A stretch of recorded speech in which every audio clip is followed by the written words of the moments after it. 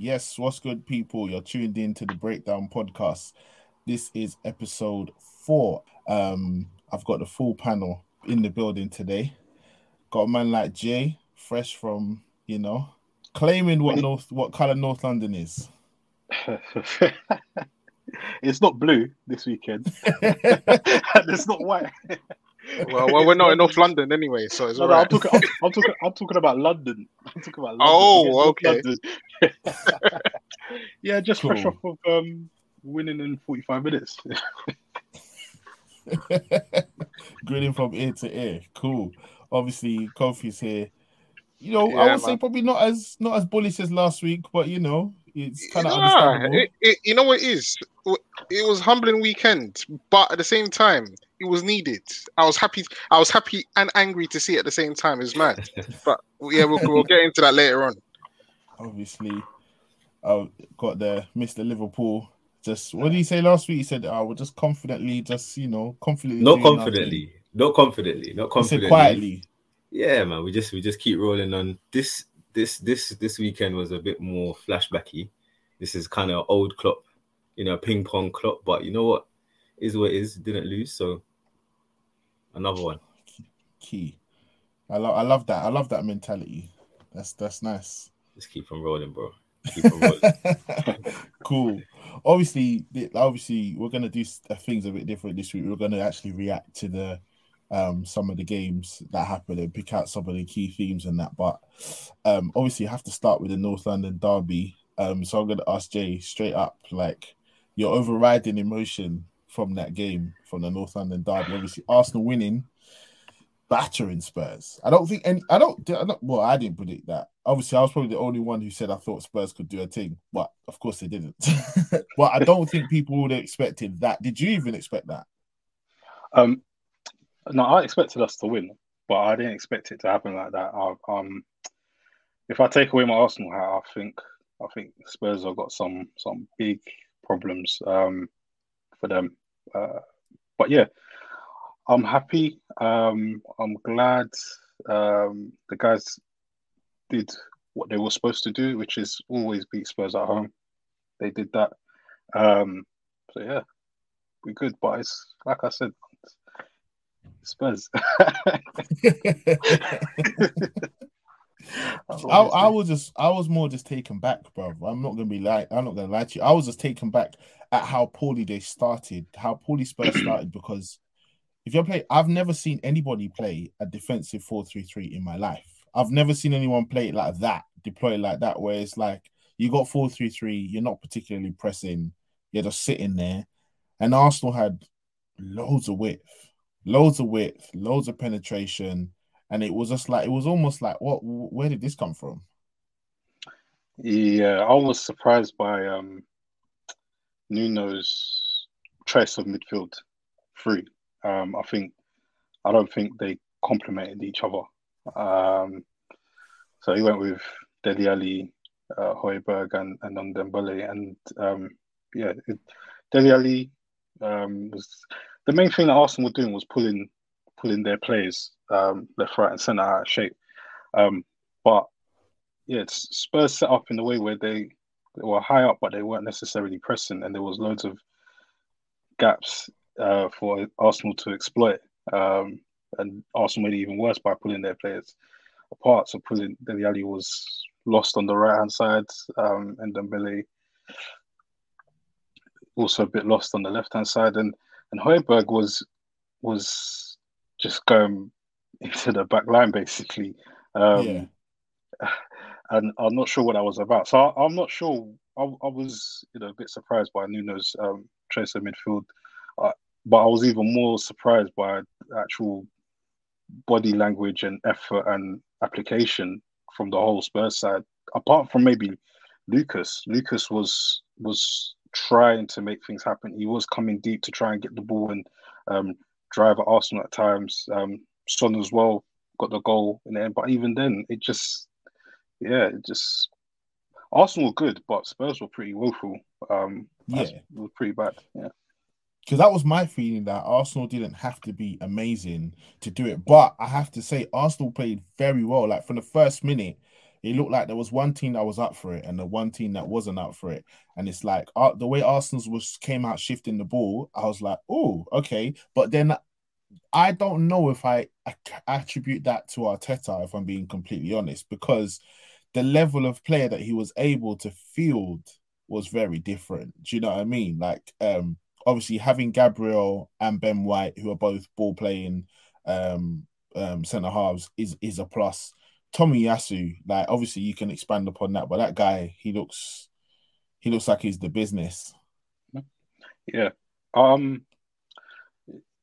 Well, yeah, with Arteta, I think Tomiyasu was a big part of, he needed him in the transfer window because Tomiyasu's got this attribute where he can play centre back and right back. So he can allow Arsenal to shift into a back three in game when they have possession and have like a kind of, in this particular game, Tomiyasu, Ben White and Gabriel, and then they had like Xhaka and Partey in front of them. And then you had basically everyone else was attacking when they're in possession. But yeah, Tomiyasu is good because he wins his duels. He's good in the air. He wins his duels on deck as well. He's switched on. He doesn't lose, for the most part, lose focus. I think he lost focus once in the game. But for the most part, he's always switched on. He's about his business. But yeah, I have to strike Arteta for actually not playing Pepe yesterday. I think that was a good decision. I think playing Smith Rowe and Saka out wide was a really good decision. Smith Rowe was pulling Tanganga like out of position, and yeah, just the IQ of the boys was really good in exploiting Tottenham's deficiencies. Like, the other players I would strap as well. Actually, I mean everyone did well, but Odegaard and Aubameyang in particular, their pressing up front was really good, especially Odegaard was really pressing when we didn't have the ball. And also Aubameyang's intelligence to just position himself in between Tanganga and Davison Sanchez.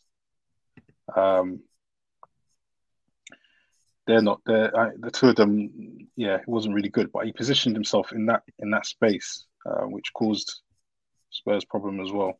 What do you think Spurs did wrong? You know what, they look like and this started from the Palace game. They look very abject. Like they look like they're lacking instruction. They look like there's no direction. There's no penetration. They just look a bit. They just look abject. Do you know what I mean? Like they look literally void of like any ideas. The players don't look, dare I say it, they don't look like they're playing for Nuno. I don't know if Nuno knows exactly what he wants to do. He probably is still trying to find out his best combinations, to be honest. I did hear one kind of concerning thing, if you're a Spurs fan, that Paratici said to Fonseca, who was going to take the job, that he wanted a defensive-minded coach. And obviously that kind of goes against the values of what Spurs kind of stand for, I guess. Like they want to play attacking football, especially at home and stuff. But it just looks like they're just short of any ideas, man. Son, as Jay was saying, Son looks like he's playing with a bit of penetration. Lucas Moura, but everybody else, Dele Alli looks back in a funk. Kane, I'm not sure what's happening there.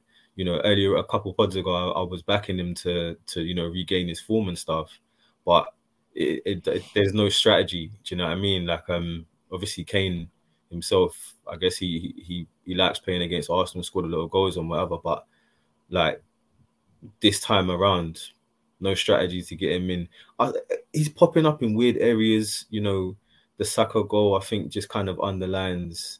Is he coming too deep? Do you feel like he's coming too deep? Like in general, like do you feel like it? Because I feel like I've seen him come so deep for the ball, and I'm just like, I don't think that's where he needs to be. I know people are praising him and saying, yeah, he's able to link up with play, but I kind of don't want him. I don't want him in those positions. Like I don't care if he doesn't get the amount of assists. It doesn't matter. Like I want him to score. So I don't know why it's coming so deep. Well, the difference is that there was actually a strategy you could see there. At least before, when he was picking up the ball deep, you could see that there was man making runs in behind. Some was doing something. Lucas was doing something. Whoever Bergwijn was doing something. People were being occupied. You know what I mean? So there's a strategy at least for him dropping off. But now it looks like he's just dropping off for the sake of. Is he trying to like pay some dues back to the fans because of what's happened? I'm not so sure. There just doesn't look like a clear idea and a clear strategy for me. And I think rather than what did Spurs do wrong, it's like, well, what aren't they doing? Like they're not doing anything. Do you know what I mean? No. And it started like I said from the Palace game, carried on in the Chelsea game, because when Chelsea took the lead, I remember thinking, wow, like Spurs look like they've given up. You know, after that first kind of 20 minutes where they had Chelsea on the back foot, they just petered out. And then it was like, okay, so what's happening now? Where's the plan B? If this doesn't work, where's the next wave of pressure, of an idea, of some kind of strategy? You know, It's not there, man. So for me, Spurs look like they don't know exactly what they're doing, which I think is a big concern for them. And that's unlike Nuno as well. And like Dele Alli, he's falling off a cliff. Do you know what I mean? It's like it's completely unrecognizable. He looks quite leggy. He was never a super fast player, but he looks quite leggy. And it looks like if you're not playing Dele Alli in the 10, right behind the striker, and feeding him with a lot of balls in and around where he can just have his 1 and 2 touches, feels like the moment that he's in a free-flowing type of midfield, it doesn't seem like it's suiting him. Yeah, I agree. No. I don't think he should be playing where Nuno's playing him. I think he's more of like a second striker, basically. That's where when he's done his best work, that's where he's been. So that's what I'm saying. I was surprised to see. I'm surprised to see that Nuno plays him and plays that midfield combination, plays him, in that kind of role. Personally, I'm not sure if Nuno after the game said that it was his mistake. It was his bad, and the performance wasn't good. But there's just no like T was saying. There's just no evidence of what Nuno's trying to implement at Spurs. It's not even like he's going against what Spurs, David Ginola and all of that, stuff. But whatever that means. Yeah, all of that stuff. Yeah, But it's not like he's even trying to do it his way. At least with like Mourinho, he did it his way for a bit. Yep. It did work for a bit, and then it didn't work. Fair enough, but he did it his way. But Mourinho's way got them to a final. But with Nuno, it's peculiar. You just don't know what he's trying to do. He's going to get sacked. He's going to get sacked. If this continues, I think it's easy to sack a man like that. He looks a bit passive on the touchline as well himself. Like the abjectness you see from the players, he was displaying that as well. Say it, Frank. Yeah, no, I was going to just say, obviously we're only 6 games in, and the signs already look really, really damning. And I don't know if you guys remember, I was talking about the 1-0 wins that he got at the start of the season. They kind of, papered over the cracks. That they were quite evident as well because, they beat City, but they didn't really do a lot in that game. It was kind of like backs to the wall type of thing.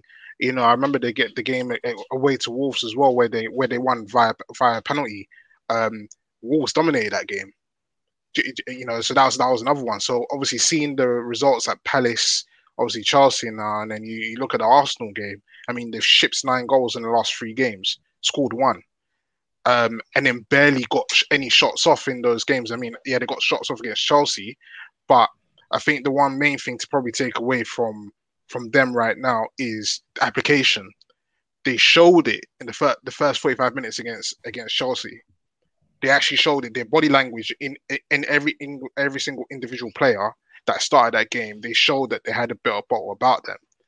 But it was just clear to see that in North London derby, it was almost like all the heads were gone because I'm sorry, from minute 1, in the biggest, probably what for your fans is probably the biggest fixture in the calendar, the first meeting in the season, to try and get one over on your neighbours, to show up like that and not show any sort of fight or anything like that. I'm sorry, that's something that you can't necessarily coach. That's in here, that's in the mind. So when I'm seeing players, and it goes for all the Tottenham players, including Harry Kane.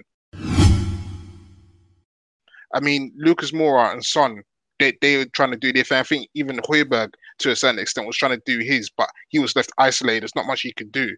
I mean, Dele Alli, Mark, you were saying he's a shadow of his former self, but playing in that position, like you guys have touched on, just isn't for him.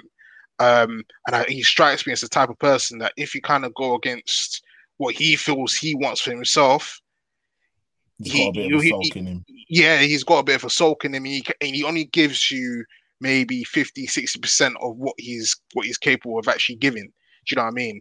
But the Tottenham team at the moment, there are a lot of disgruntled players in there. And you can tell the body language is just evident. And I don't know how a manager like Nuno deals with that. I think even he himself, he's looking at it and probably thinking, like, this is long, because he doesn't want this. The performances they're putting out there, it's not something that he wants. Of course not. Like, what manager would?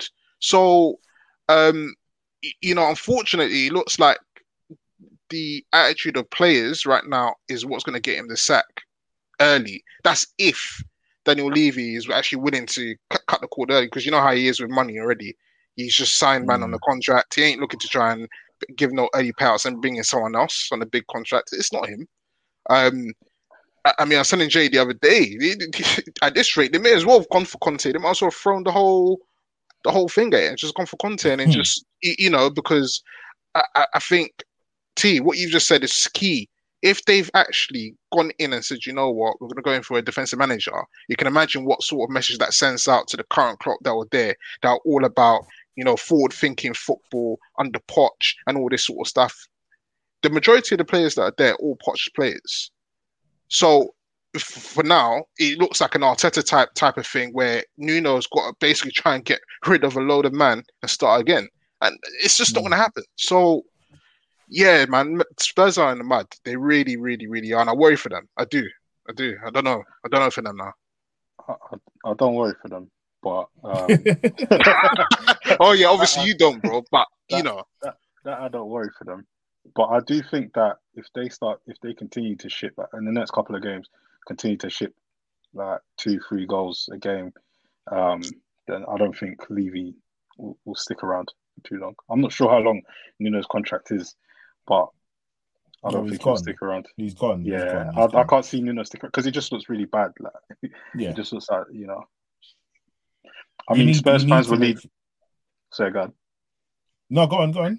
I was just gonna say, Spurs fans were leaving the game in the 40th minute, just walking very out. early. But you can't. Yeah, it was peak, Yeah, you can't have that as a club. That's bad. I know. Like, and it's the biggest game of your season as well. That's the thing. Yeah. It's like the biggest game. You can't have that. Yeah. It is what it is. If my team, you can take your team losing. You can even take your team getting a bit of a battering, but to see the kind of effort levels and the lack of fight and stuff like that from certain players, it's just not good to see. Yeah.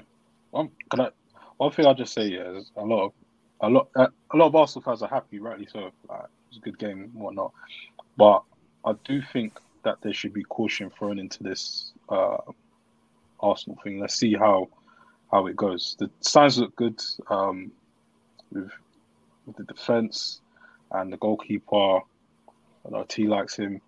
I know T likes Ramsdale. We've had a bit of back and forth on the Ramsdale thing offline, innit? So that's why Chase putting that in there. I know T likes him, and he's good. He's a presence, and he's got that character.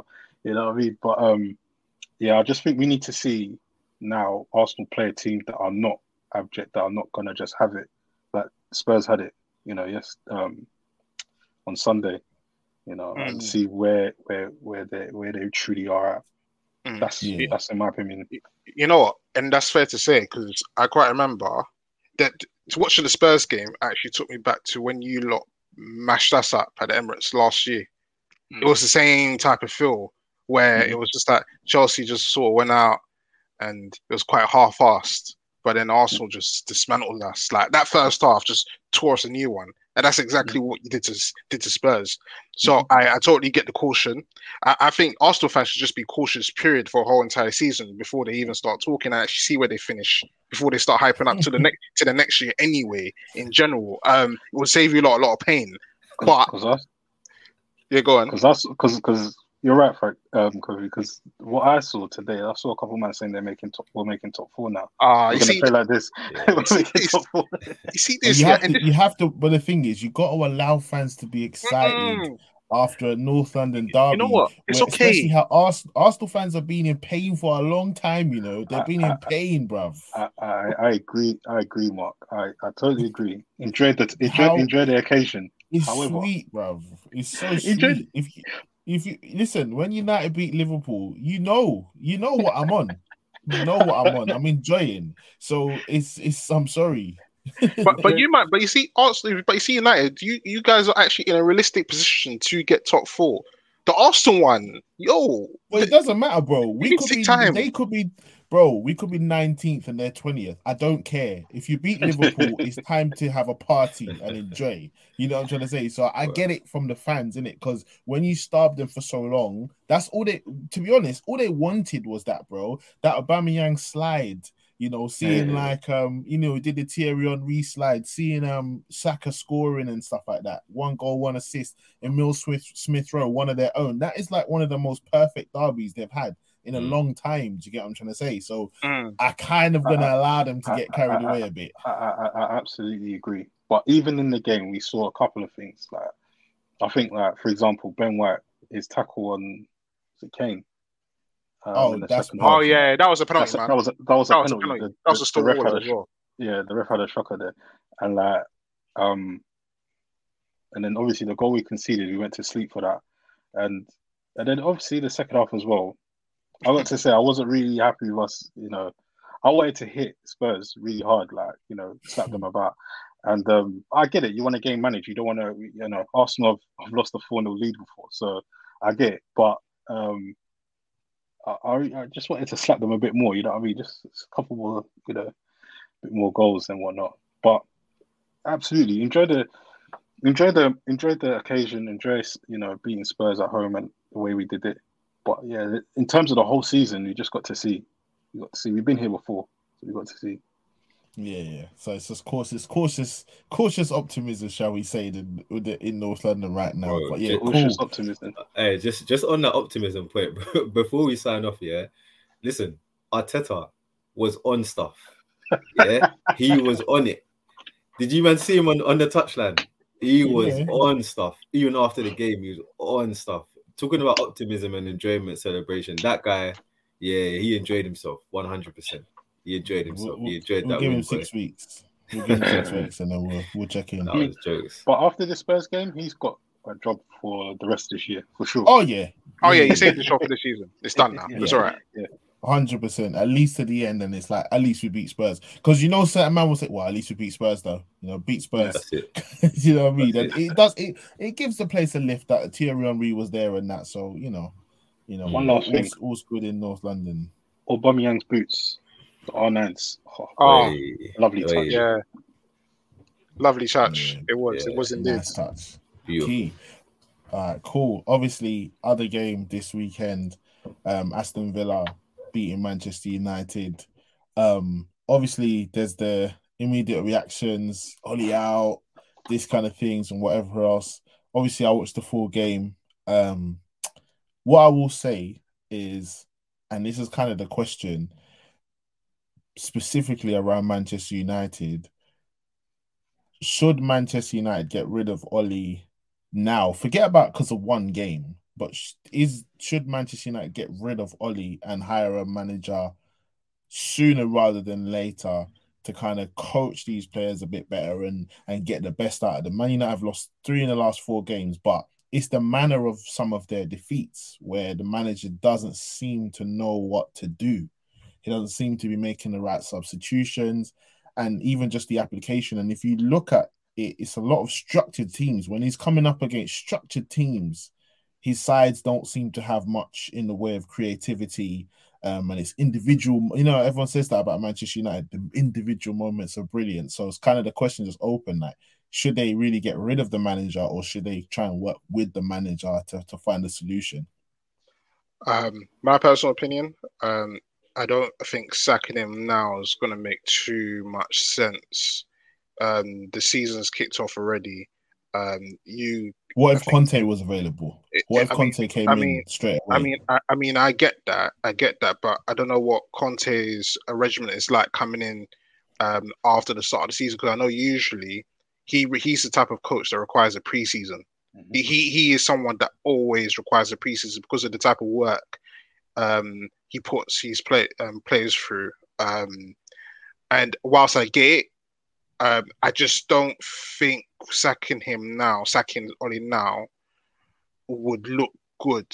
And I don't know how the players would also take that as well, because it looks as though the players are really taking to him, despite obviously the on-field results and all the rest of it. I mean, this is all fan media opinion on Oli at the moment, but as for the players, they seem to be completely fine. But could that be part of the problem, though? Yeah, could that be part of the issue at the club? Is that people are comfy.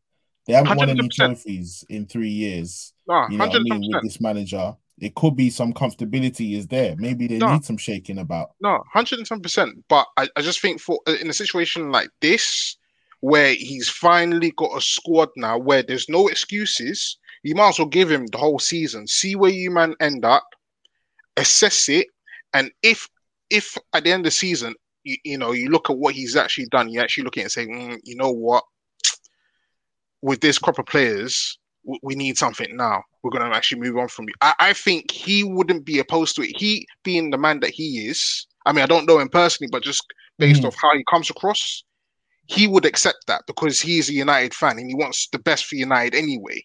So I don't think he would mind stepping down at the end of the season. What I'm more asking is, should that be his choice?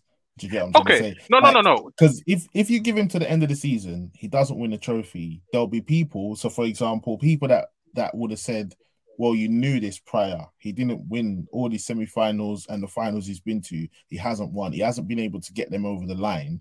And you could see the sign. And maybe on the flip side, he has got a good squad. He's got one of the best goal scorers the game's ever seen on his side. And against a side like Aston Villa, cannot create even one chance for that type of player. Losing to young boys, obviously going down to 10 men. Is there not an argument to say, listen, if you act now, because remember, Chelsea don't play in this situation. Look what happened when Chelsea moved. When Chelsea moved and brought in Tuchel, it changed, and you won the Champions League. Without him, you ain't winning that Champions League. Yeah, but how many times can you actually recall that's ever happened, other than Di Matteo? There you go. So that's twice. But what I'm saying is that it only seems as though Chelsea are capable of doing such a thing. I think Chelsea are built for that. Yeah, that kind of way of running the club like that. Yeah, it's what they know. Do you know what it is? The reason why I'm pushing on this point is because the common denominator with Chelsea is they had a good squad. Each time that happened, they had a decent. The manager was underperforming. You could see, if somebody could come in and squeeze this squad, they could get to ultimately what it's about, which is winning the trophies. And Chelsea win trophies. Do you get what I'm trying to say? But obviously, Manchester United have just been in this development phase. And I'm thinking maybe they need a bit of that mentality. Do you know what I mean? Back as well, because they wouldn't have had this before. Do you get what I'm trying to say? Even under the previous managers, Van Gaal, Mourinho, they won something. Oli hasn't won nothing. So what I'm saying is, what's the case to keep him? Okay, this season. Okay, put it this way: for right now, the start's not been blistering, but it's not been bad either. It's not terrible. To be fair, no. Let me scratch that. It's been a good start. United have actually had a good start. If you look at the points tally, they're up there with everyone else. So if you're comparing Oli to Tuchel right now, we're both on 13 points. So if you look at it in that sense, in terms of league standings, there's no reason to get rid of Oli yet. But sure, we can see the holes in terms of patterns of play and all the rest of it. I know Gary Neville obviously did a really good piece on his podcast around this, and he pretty much echoed what we've been screaming for the last however many months, and I think people are finally really, really starting to see it because of the course of time that Ollie's been there. But I just think, at the end of the season, not that it's going to be his choice. I think the club will make the decision anyway. If the club tell him to go, he will go. He will have to go, whether he likes it or not.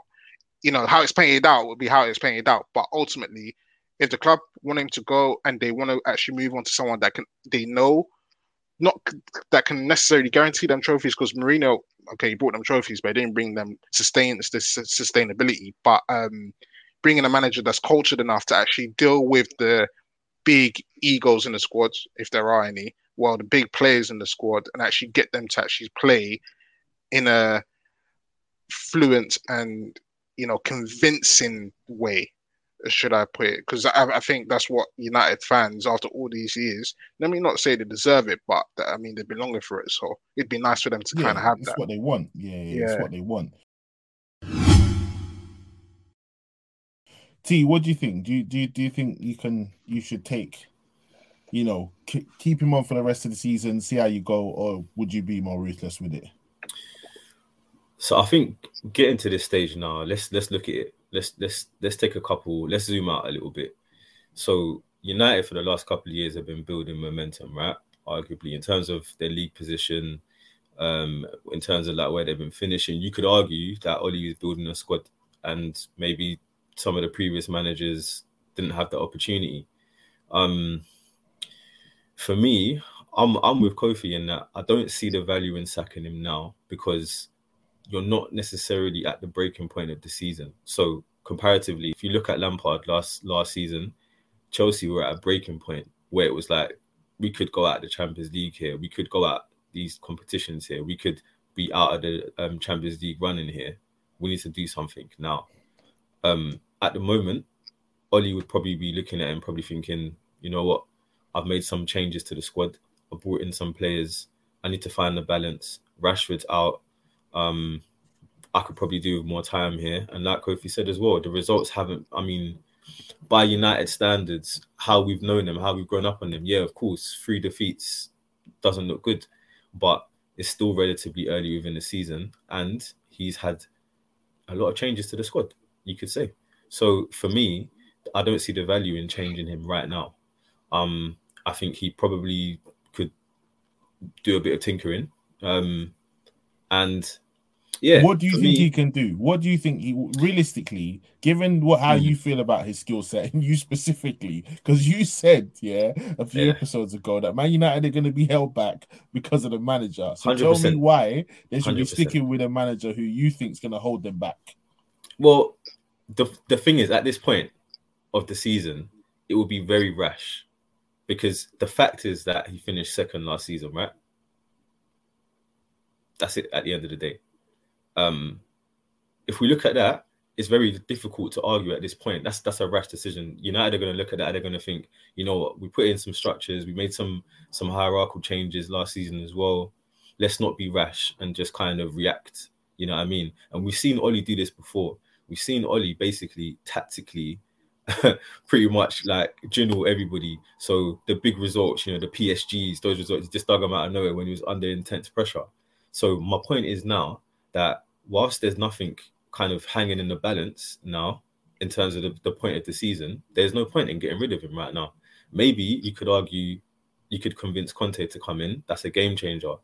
But right now, I don't see the point. If you get to 10, 15, 20 games, 15 games, let's say, 20 games is too long. Let's say prior to Christmas, and things are still looking the same way, then of course, maybe you're gonna have to pull the trigger. But I think, being honest, the main issue here is probably legacy. You're probably looking at somebody like Fergie, who's probably, all in for somebody like Solskjaer. It's going to be very, very difficult to remove him, because it's probably going to go against Fergie's will. So there's gonna need to be a lot more that's going against Ollie for me to get rid of him at this point. But my personal opinion is that that's what I'm asking for. So you're giving all this corporate thing about your personal opinion. What's your personal opinion? Bro, you're giving all the corporate opinions. What's your personal opinion on him? My personal opinion is Ollie should have been gone long time. It's clear. he's a now limited we're coach. talking. It's clear that Oli just came in on a PR tip, steady the ship. You know what I mean? Get the United fans back on board, get the club back united, get all the alumni, all the legends, and these kind of guys talking positively again. But after that run, we saw like United nosedive. After that little, run of form from certain players and whatever, they nosedived. To me, it was clear that the guy is just coming in to steady the ship. He was an interim coach before. That's exactly like what he should have been. The club should have worked on getting in a long-term manager who has the quality to steer them to where they want to go. But they kept him. They're giving him the extension. So, listen, you got to lay in your bed. You know what I mean? And on that note, I'd like to just interject really quickly and say, sorry, Jay, 1 second. I would love Ollie to stay. You know why? Because as long as he stays, United aren't that much of a threat. They're not as much of a threat as they would be. So it's okay. But you see your question. So man, no, but you're staying. Like, no, what are you talking about? But the thing is, your question was, should United get rid of them, get rid of him now? So obviously we have to talk from your opinion. What I'm saying is my opinion. Yes, that's what I'm asking for. My opinion on the situation is no, he should stay. He should stay by all means. You guys should continue to struggle. It's not a problem. It's okay. It's all right. I don't mind. I'm talking from a football perspective. Put yourself in the shoes of some of you. Because, like I said, I use Chelsea as a reference point. Yeah, and I'm saying Chelsea, you're performing a certain way, you need to be gone or whatever. So I'm saying from that perspective, I can't see the rationale to keep a manager who's not winning trophies and is not likely to win any trophies. There's nothing that suggests is going to. I hear you. But like T said, there's got to be a certain breaking point. Because I remember even under Scolari all those years ago, who was brought in to play a certain brand of football. I remember you guys were the one that piped us at Old Trafford. I will never forget that game. You guys were the ones that you guys were the ones that actually nailed that final nail in the coffin for him. Like it was mad. So when performances get to a point where it is really, really bad and embarrassment comes, that's when you actually say, you know what, we've got to press the red button.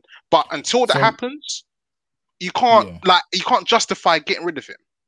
So Jay, okay, so obviously these men have said keep him because of obviously they want Man United to keep doing badly, of course. Well, from your perspective, would embarrassment not be losing the Europa League final to Villarreal in the manner that they did? Would that not constitute to embarrassment? Would that not contribute to some sort of breaking point? And you're asking the right person. Absolutely.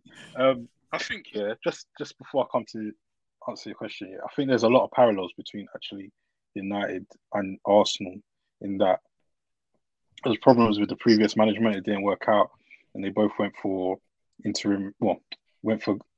guys that were familiar with the club to try and sort it out.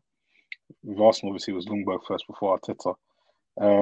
But the difference is here with Solskjaer is that he just seems a bit cavalier, like in the way he manages the team.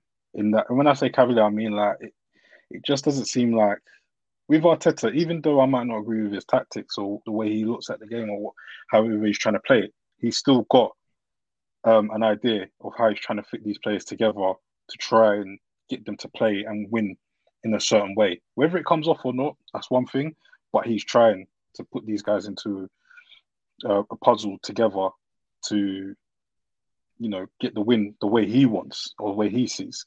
With Solskjaer, there doesn't seem like there's anything like that. And it just seems a bit like, come on, lads, just go out there and have fun, that kind of type of management style.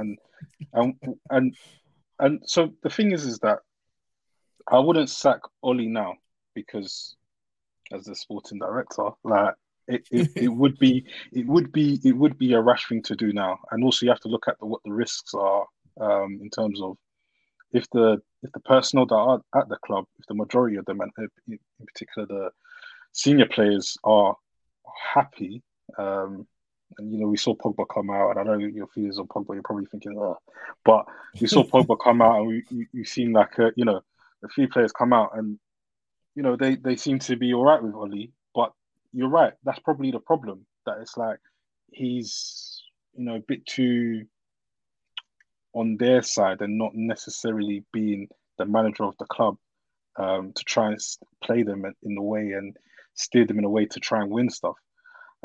Which is what Man United must do. They must win stuff, and Oli knows that more than anyone. That you must win stuff. You can't get to a final with Villarreal and not win that. Unfortunately, but in terms of sacking him right now, it doesn't make sense. It would just create instability within the camp. You might argue that might be good, the chaos, but I think I agree with the guys in that you've got to look for your exit point with him. Specifically, the message that you've sent out by giving him a new contract and by giving him all these players as well during the summer. You've got to stick with it until you find your exit. In terms of, but the thing would have been to sack Oli after the Europa League. That's when you sack him. You sack him. You get Conte in. You get the players that Conte wants. You give him a pre-season, and then you move. And that's how you run the club.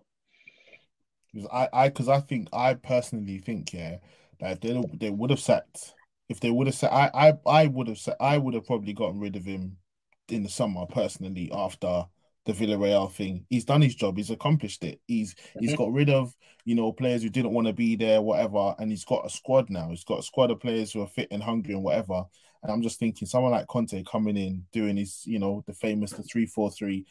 He's got the centre halves to do that. He's got the wing backs to do that. He's got, he's got a team there. And I'm thinking, a top coach coming in. Obviously, the timing. You can't just do it right now. You're not going to sack anybody just after a result, but just in the minds of Man United, for me personally, it should be looking to succession planning. I think someone mentioned like Gary Neville talking about how Man United don't have a star. I feel like some of those guys, they're not helping either, because they're saying, oh, this isn't right, that isn't right, but they're not saying it with chest. You got to read in between the lines, though. But I hate what you're saying. They're not saying it with chest, and that's part of the problem. Them man won't do it their chest, though, will they? He's one of exactly. But they'll hammer individual players. They'll get up there and hammer individual players.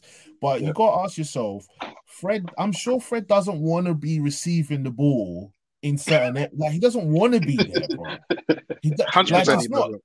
You can cuss him, but he doesn't want to be there, bro. He'd much rather just be tackling, just skying and just winning the ball back and giving it to someone else who does that job. So there's got to be someone who's consistently picking McTominay and Fred to play against some of, you know what I mean? Bruv, on the weekend, John McGinn had the game of his life, bro. John McGinn was amazing, absolutely amazing. And he just ran them absolutely ragged. And I'm saying, bruv, John McGinn didn't cost the same money as Fred. John McGinn does not cost the same money as them man there. Douglas Luiz, a silky performance on the weekend. He don't cost that same money. He doesn't cost that same money. Ollie Watkins, do you know what I mean? He had chances, and it was the manner in which they played on the weekend for me that should send alarm bells to the club, because it's not an isolated thing. You've seen those type of performances and Ollie not know what to do. He hasn't got a clue what to do in some of those situations. Man just throws on attackers and it's like, oh, okay, we'll go for it. But Jadon Sancho's sitting on the bench. One of the most creative players in Europe is in your squad, and he's sitting on the bench. And then you've got Greenwood. Greenwood was playing. Greenwood was just cutting in and shooting. It's like, I don't know whether he's going to has the balls to say, do you know what? Nah. Like Sancho's playing, and if that means Ronaldo's on the bench, you know what I mean? Whereas I could see Conte or another manager just saying, no, well, Ronaldo, you're not playing, or Bruno, you're off penalties or whatever. That's it, bro. I mean, you got to look at the composition there as well. Like, because when Ronaldo came in, I thought to myself, okay, like, who's going to supply Ronaldo here? Like, because you've just made a significant investment in Sancho, and that says to me you're moving to one direction of how you want to play the game. But then you're bringing in Ronaldo last minute, and that says to me you're moving in another direction of how you want to play the game. So now you've just brought yourself a conundrum. Now, there is the old saying, you can never have too many good players. However, when you look at that combination of front players, I just wonder how that works in tandem. Like, how does Ronaldo work with Greenwood and work with Rashford when Greenwood and Rashford are so direct?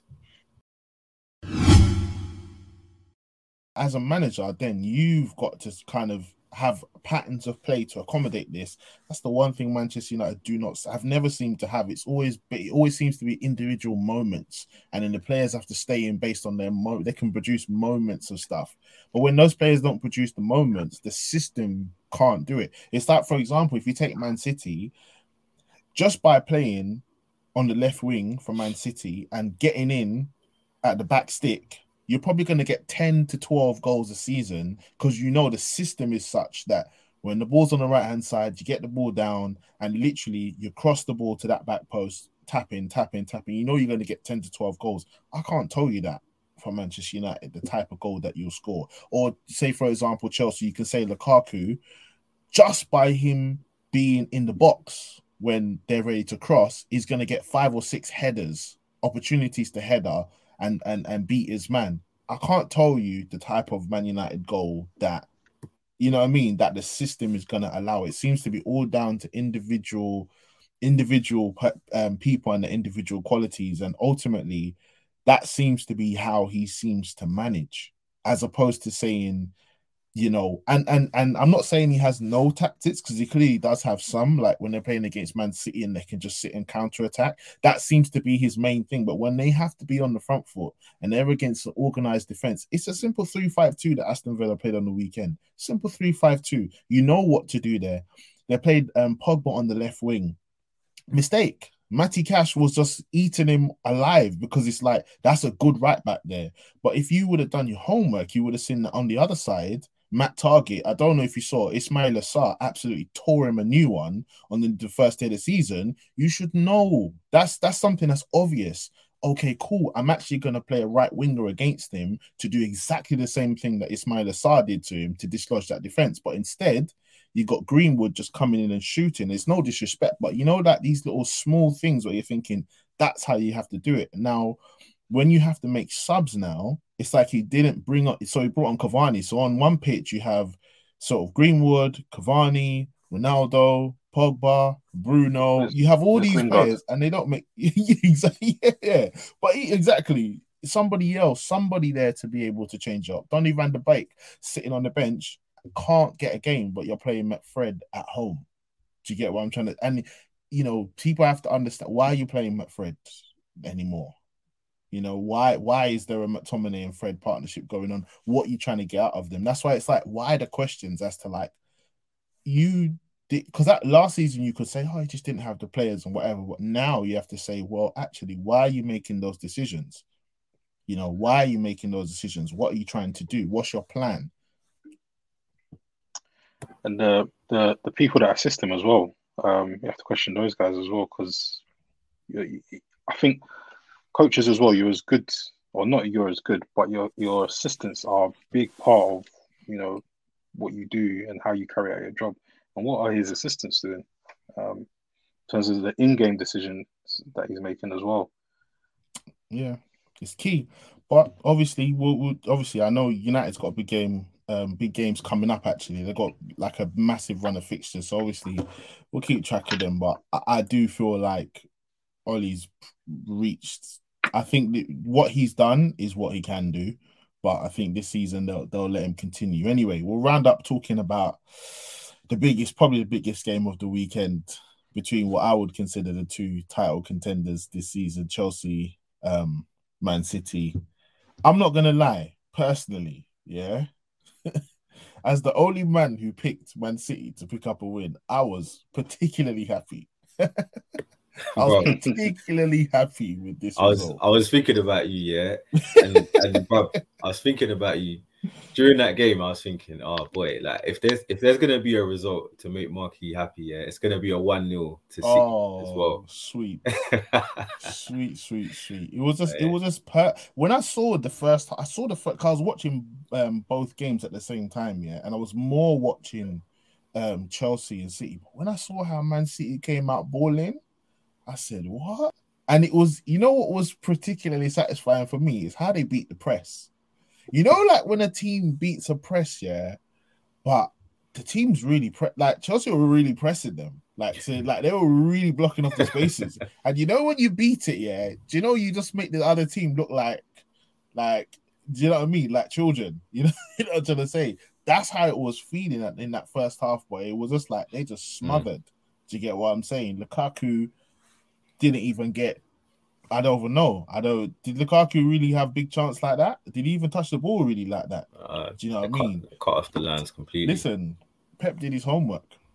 You have to stripe him. He did his homework. You know what? It looked like to me. It looked like going back to what Nuno tried to do when Spurs played City. Sorry, when Spurs played Chelsea. It looked like what City deployed was like the evolved version, like the 2.0 of what Nuno was trying to do. Do you know what I mean? The way they started high made Chelsea uncomfortable. I was thinking, okay, I'm not too sure how this is going to sustain here. Maybe Chelsea might sting. I think we was even saying it in the group, like Chelsea might sting. And I was thinking to myself, okay, this is full throttle. Like City, this is full throttle. They're looking silky. They're looking fluid. They're interchanging. But there's no goal yet. And it's one of those things. I wanted to see how Chelsea would react when they go behind. In a game like that, like with such caliber, like how are you going to react? You know what? I think a massive, massive miss was Mount. Like I'm not even the biggest. I'm not like a Mount fanboy or nothing like that. I know there's, he can be a polarizing player, but I think that link between the midfield and the attack and that was crucial miss for them. He recycles quite a lot of bad balls, innit, Mount? He makes a lot of not bad play, but because the way he works, he just does the ugly side of that attacking play, not always the flashiest side, but the way he links stuff is quite good. He makes it look good. He makes it look very good. But yeah, man, you know what? That was a masterclass from City, man. Like Kofi, bro, I'm sorry, bro, because I know that was uncomfortable for you watching the game when we was watching it and talking about Kofi's an objective. Listen, Kofi's an objective football fan first, isn't it? So of course he was enjoying it too. No. You know what? It was obviously for me. Obviously the type of football that City were playing, as a football fan. First, I have to call it where it was. It was absolutely brilliant to watch. It was quite refreshing as well. To actually see them get pulled apart the way that they did as well was something that, in a way, like I said, it made me upset, but it made me happy as well because now Tuchel is kind of forced to look at a different approach now when playing these type of games. Because you know what? I went for a Chelsea win on a basis that they would actually be very, very brave and go toe to toe with City, which is what they've done previously. They've actually looked at ways to actually get at City on the transition and everything else. However, this time around, it just wasn't a thing, man. And I don't know why. But one thing that was very evident though, and one thing that I will say now, Timo Werner and Lukaku, that partnership will never work. It will never work. And it's always going to be simply down to technical ability on the ball. Because you see, when you've got a big man up top, you see the smaller man. If you're talking about Romelu and then Lautaro last season, Lautaro on the ball, you can play. He's more technically sound. When he gets the ball, he can play. He's got a bit of a mind on him. You talk about football IQ. Werner doesn't have that. The ball's getting lumped up, but you see Werner's parallel with Lukaku. Why? One drop off, one going behind. We're talking about partnerships here. We didn't see any of that. So Havertz on the ball, though, did he? No, Havertz didn't start that game. And I would have preferred Havertz to start that type of game up front with Romelu in that system, or even Hakim Ziyech being the link without, like you said, a Mason Mount not being in the side. If you're going to play that way, then you're going to have someone that knows how to collect the ball from midfield and also drive, but also be a goal threat as well. So Chelsea not having that, it was really bad. And like I said, I think I told you, man, after the first after the first 10 minutes, it was it was pissing me off. It was pissing me off. I didn't like it. I hated it.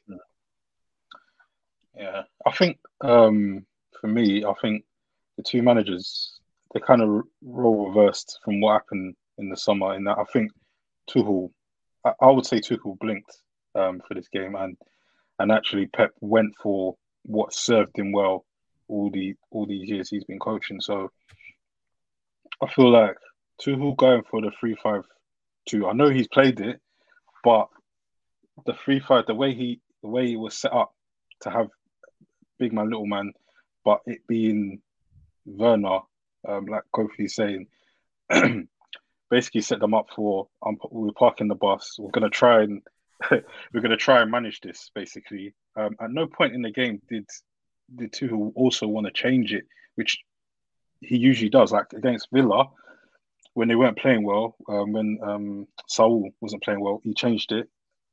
Again against Spurs as well, when it wasn't working, he changed it.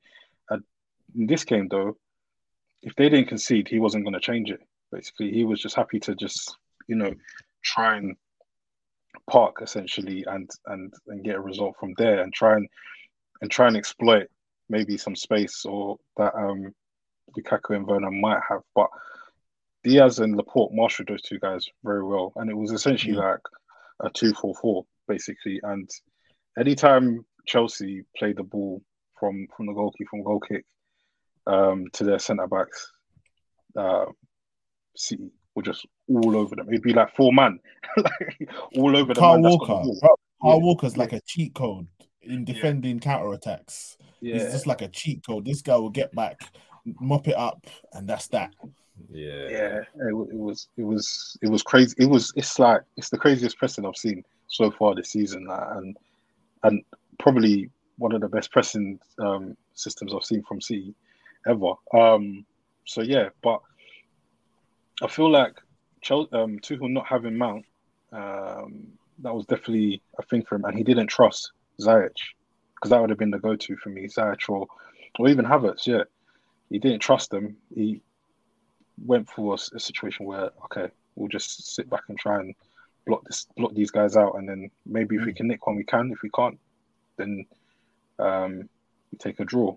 But yeah, and nothing can stick as well. Nothing can if you don't have any, if you don't have your number 10 nothing can stick. And then all of a sudden it becomes hoof and run, and it's like okay, or you try and build, but it's going to break down. I think there was a couple of times where Lukaku tried to play a 1-2 with Werner, and he just looked at Lukaku just looked at the floor, was just like,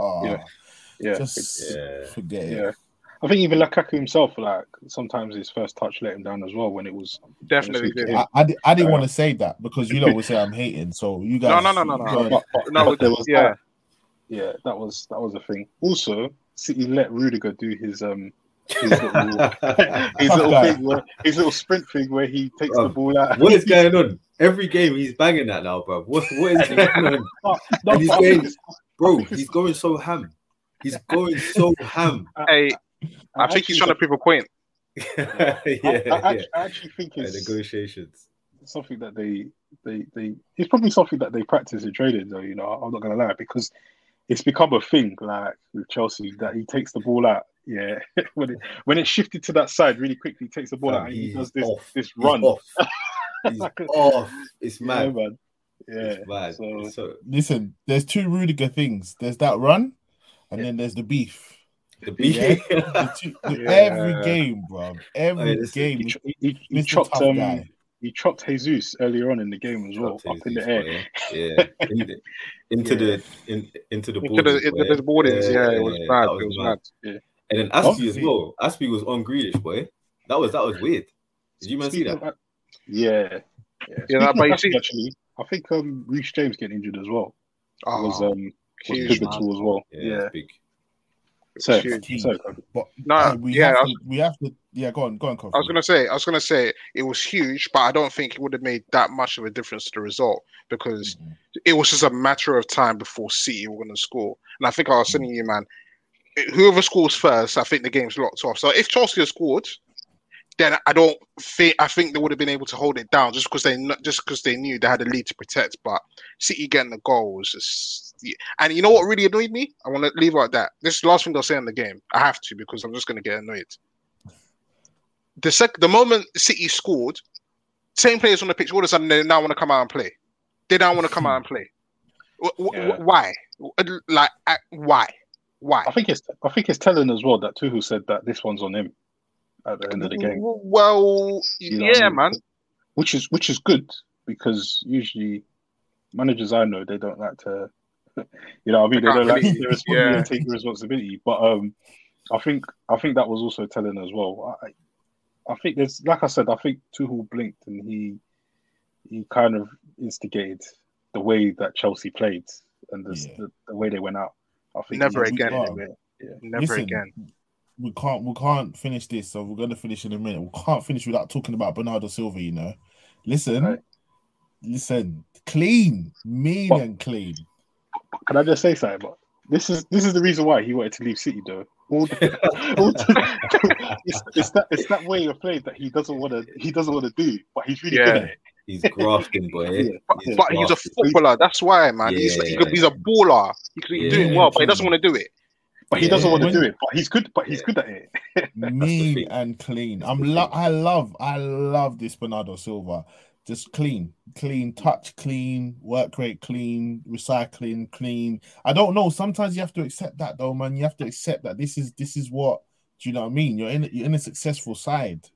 Would he rather play at a lower level but be able to do, you know, all the dribbling he wants to do? Like, you know what it is? Would he feel happier doing that and getting no trophies? You know what it is, bro? It's because of how Pep deployed him initially. Yeah, like so offensively first, and we saw what he did. He was doing biz, like it was nasty. He always does biz, isn't it? Like, he's a quality player, but now progressively being moved backwards, or like where, do you know what I mean? Like where you're affecting the game. Yeah, I mean, for me, he's got a very unique combination in it. It's not really very common that you see a player with that skill set have that work rate as well. So, boy, I guess you just have to, like you said, bro, he just has to accept it. But we know what he could do further forward as well. So, I guess that's why he's frustrated.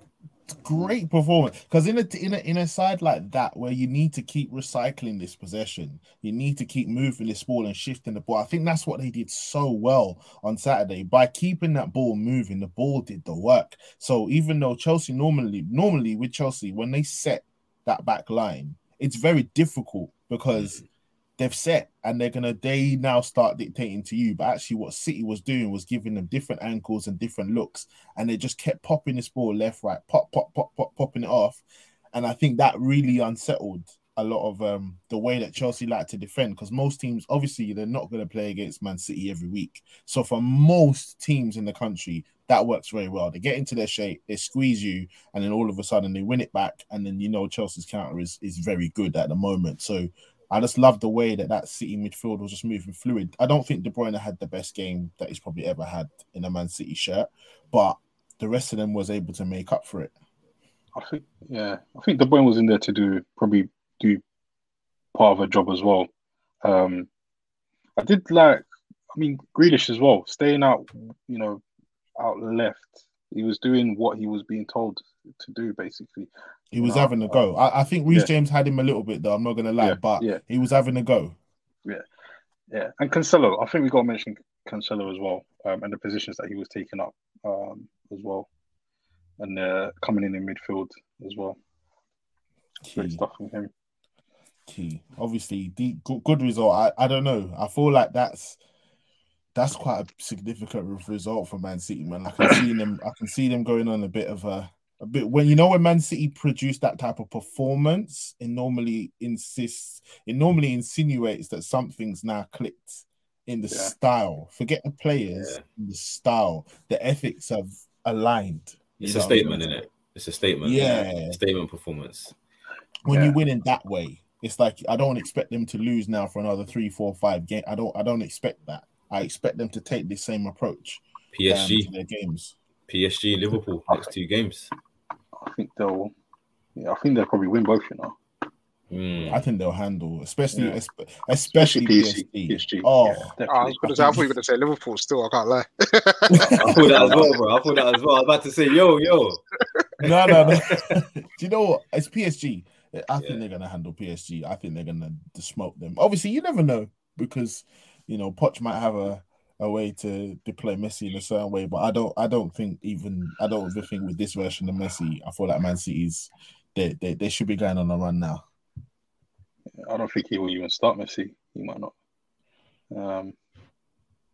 But yeah, Yeah, it is what it is. I think for the league, the league needed Man City not to win that game. Basically, to sum it up, because Man City winning that game now has got them close to everyone, and they can put together 10, 15, 20 games. Yeah, run. Yeah. No one's business. And their bench, they got Sterling's not playing yet, but at a certain point in this season, Sterling's goals are going to come in so clutch for them. So it's just one of the ones where they're not even playing Sterling, but Mahrez is sitting on bench. Like they've just got such a squad that that's the thing. And exactly, they got players that can come in and do their job and stuff like that. And it's just like, we're lucky as a league. And I said this on the weekend, we're lucky as a league. I know Harry Kane is looking mad at the moment. But if he had joined them, we'd all be finished, in my opinion. I feel like that Lukaku to Chelsea one, no, the Kane to City one, I'm sorry. I'm glad that got blocked because that would have been, that would have been disgusting. It's interesting though, because for Chelsea, that's like their second loss to like a big team in it under Tuchel. Yeah. They don't really lose like big games. So it'll be interesting to see how they come back from this setback. I'm not sure if there's another team who can do that to Chelsea either. You know what I mean? Like in the league right now. So no. Or remember how the Premier League works though. You know what I'm saying? Whenever there's the air of okay, and then it's like happening to Leeds now. It's happening to Leeds. Yeah. It's happening to Leeds. People have clocked it. They started to go, okay, this is the sweet spot. Do you know what I mean? These huge, massive gaps that you're leaving. Thank you very much, mate. You see that point? Thank you very much. That point is crucial because we do see the league going in that patterns and that blueprints and stuff. But I feel like Chelsea are so rigid and regimented in that unit that I just can't see another team taking that amount of risk. Another side I would have said would have been Liverpool, but Liverpool have already played Chelsea at home. And maybe they could try it, but even Liverpool, like Klopp, I don't think he wanted it. I really don't think he wanted it. So I don't know. It's one to keep an eye on, isn't it? One thing I'll say as well is that if you look at Chelsea now, we speak about runs. Chelsea have already got like literally the majority of all the hard games they could have played. 6 games in, they've got rid of the majority. The only team they haven't played is Man United. So the rest of the games now, they've got a run. It's key for them. So, But the thing is with Chelsea is it's not just this game, The Aston Villa game wasn't convincing. Yeah. Spurs game, the Zenit game as well, bruv. The Zenit game was bad. Yeah, it was bad, man. So I'm just more worrying about not necessarily the setup and the tactical side of things, but even just in their heads as players. Like, they got hammered on the weekend, but they haven't been playing well, and now it's culminated in a hammering.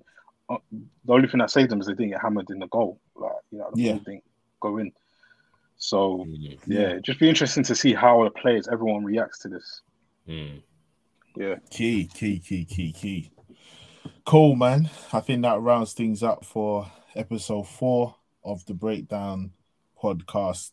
Thanks to those who've been listening. You can follow us at the Football Supplement. It's all one word, at the Football Supplement. Peace, man. Cool.